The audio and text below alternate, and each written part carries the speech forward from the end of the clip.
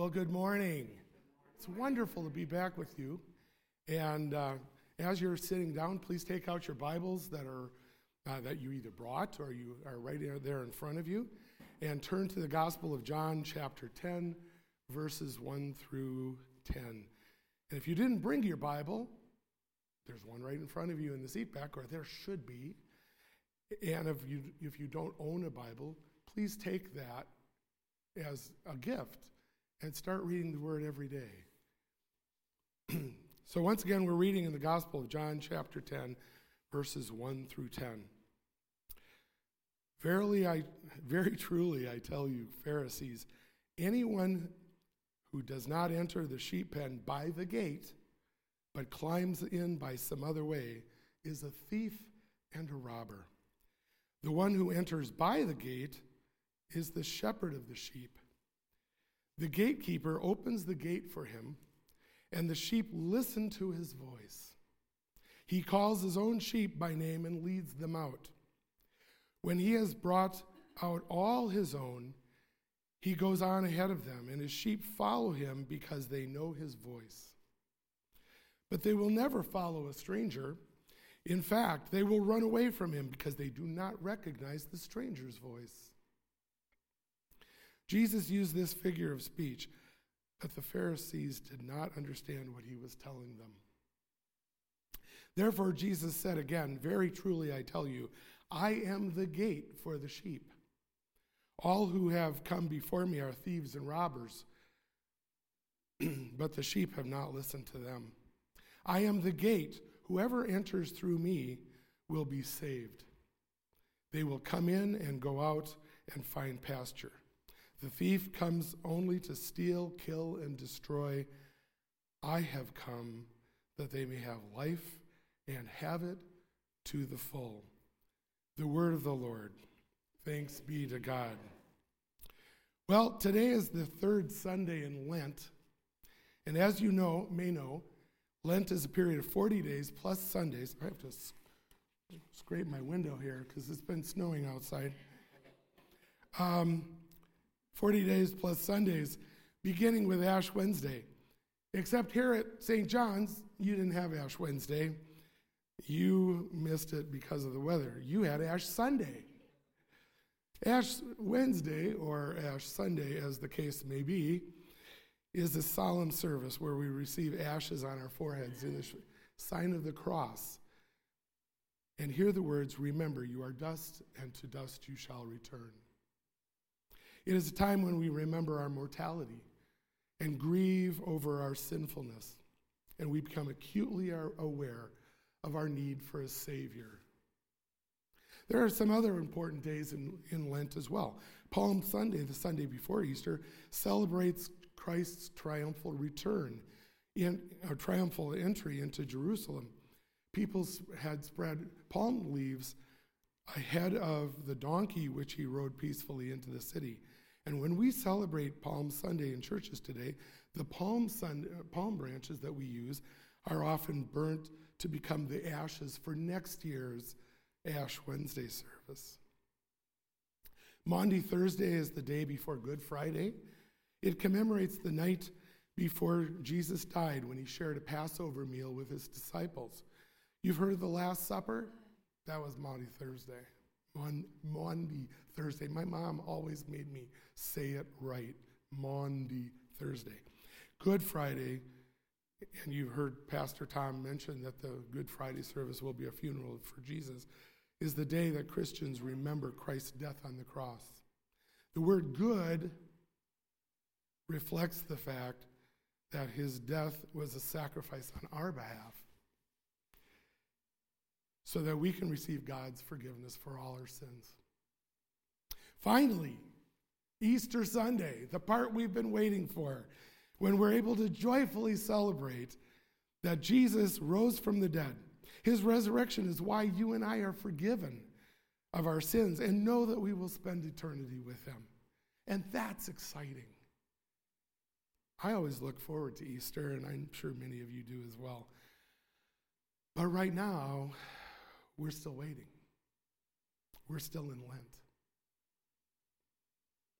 During these Sundays in Lent, we're studying Jesus' I am statements from the Gospel of John. God has been identifying himself as I am since the time of Moses. As God was sending Moses to the Hebrew people, Moses wanted to know who to tell him sent him. So we read, then Moses said to God, I might have gotten my things out of order. Then Moses said to God, behold, I am going to the sons of Israel, and I will say to them, the God of your fathers has sent me to you. And now they may say to me, what is his name? What shall I say to them? God said to Moses, I am who I am. And he said, thus you shall say to the sons of Israel, I am has sent me to you. I am is a name that expresses God's eternal existence. It's as if he's saying, I am because I always have been and I always will be. It describes his character as the dependable and faithful God who desires the full trust of his people. Now, for the past couple weeks, we've talked about the many ways we can fill in the blank for an I am statement. For example, I am Bill. I am a beekeeper. I am looking forward to pizza with the pastor today at noon. And I am guilty of making shameless plugs like that one. So what's awesome about God calling himself I am is that when God fills in the blank, the words actually do fill us with awe. We learn that he is a gracious, loving, and forgiving God, and there are many good words to describe him. Well, as we've seen, the I am statements are informative, influential, and intimate. And that's just what we need in a true God. Jesus applied the name to himself. And here in the Gospel of John, so in doing so, he claimed to be God and risked being stoned for blasphemy. He was ultimately killed on the cross for that very thing. So who did Jesus say he was? Well, 2 weeks ago, we read that Jesus said, I'm the bread of life. And last week, we read where Jesus said, I am the light of the world. In our scripture today, Jesus said, I am the door. Wait a minute. We just read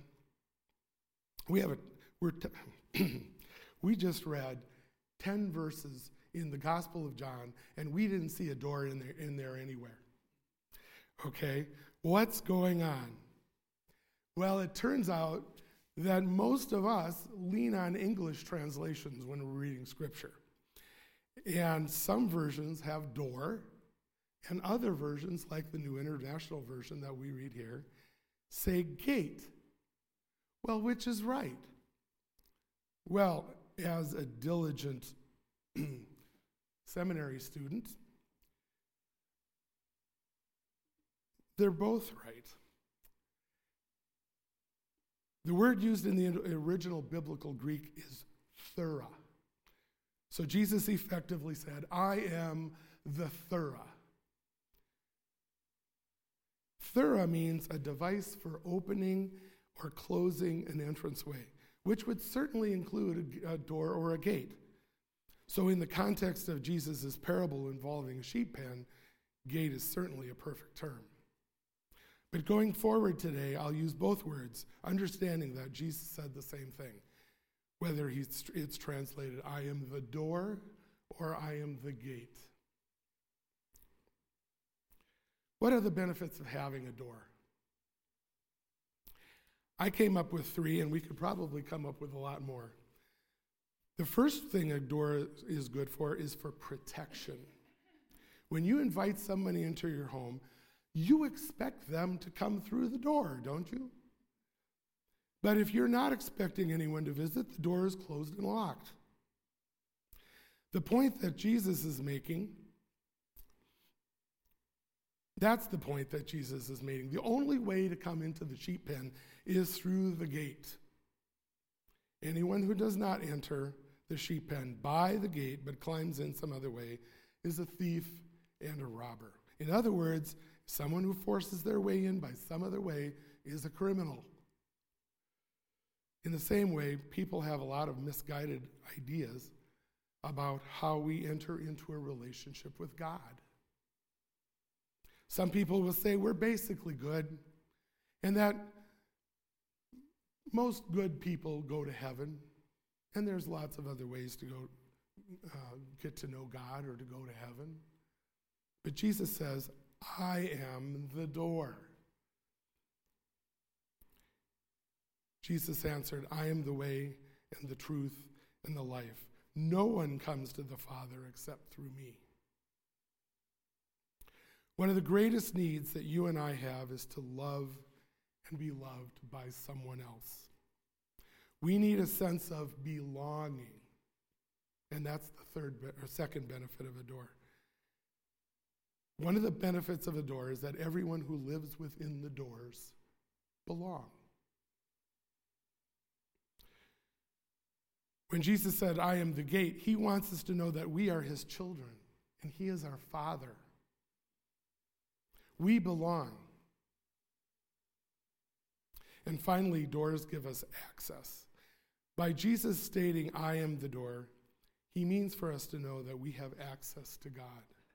The writer of the book of Hebrews encourages us like this: for we do not have a high priest who is unable to empathize with our weaknesses, but we have one who has been tempted in every way, just as we are, and yet he did not sin. Let us then approach God's throne of grace with confidence, so that we may receive mercy and find grace to help us in our time of need. Christ died and rose again for the forgiveness of your sins and mine. In doing so, he made us children of God. The one and only God who loves you beyond your comprehension, and he's invited you to receive mercy and find grace as you come to him in confidence through prayer, worship, and at the Lord's table. Hebrews verse 6 has been an important verse to me in recent weeks. My wife Mary and I are in the middle of a time of need right now, and I'm sure many of you are as well. And if you're not, you've surely had your moments. You've endured trials at other times in your lives. You and I can approach God's throne of grace with confidence and receive mercy and find grace. But what do people do who don't know Jesus? How do they cope? Who do they turn to? Well, according to a 2020 survey of Barna Research, 3/4 of all Americans are either not Christian or they've set aside their Christian faith. When we go out these doors, 3 of every people we encounter don't know Jesus. They can't approach him in their time of need. You and I have a faith in Jesus Christ that the rest of our world desperately needs.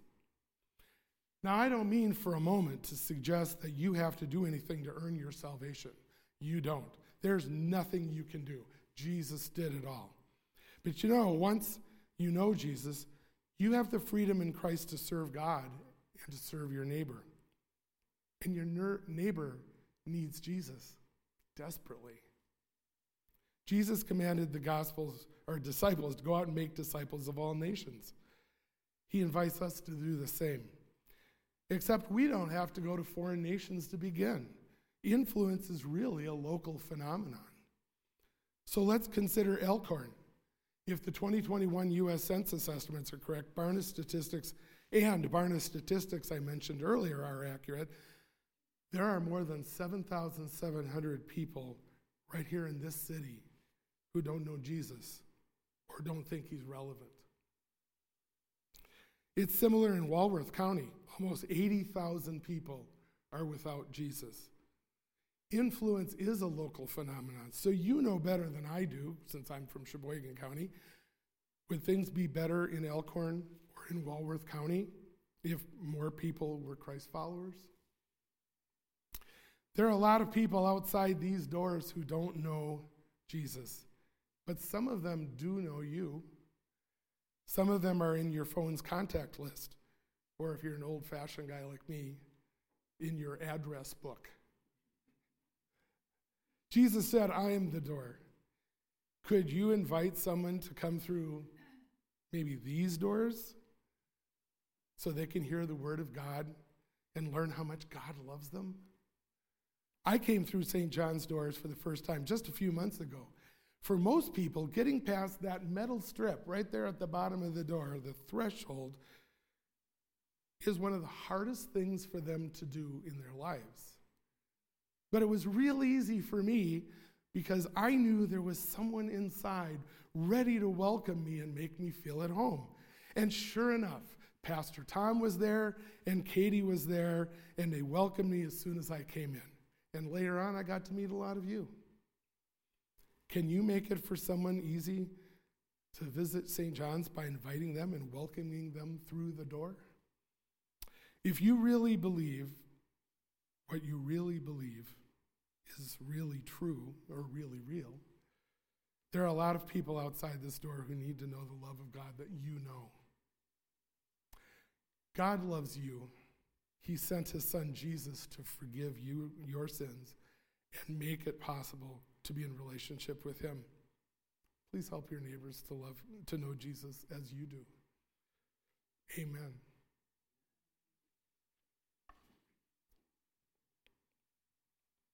Let's pray.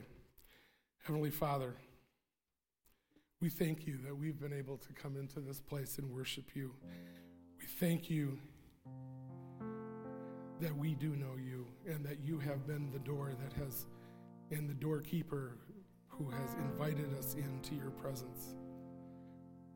And Lord, we thank you that we have the opportunity to share Jesus because we know the love and the forgiveness and the grace that you have for us, each one of us. And we thank you in Jesus' name. Amen. Amen.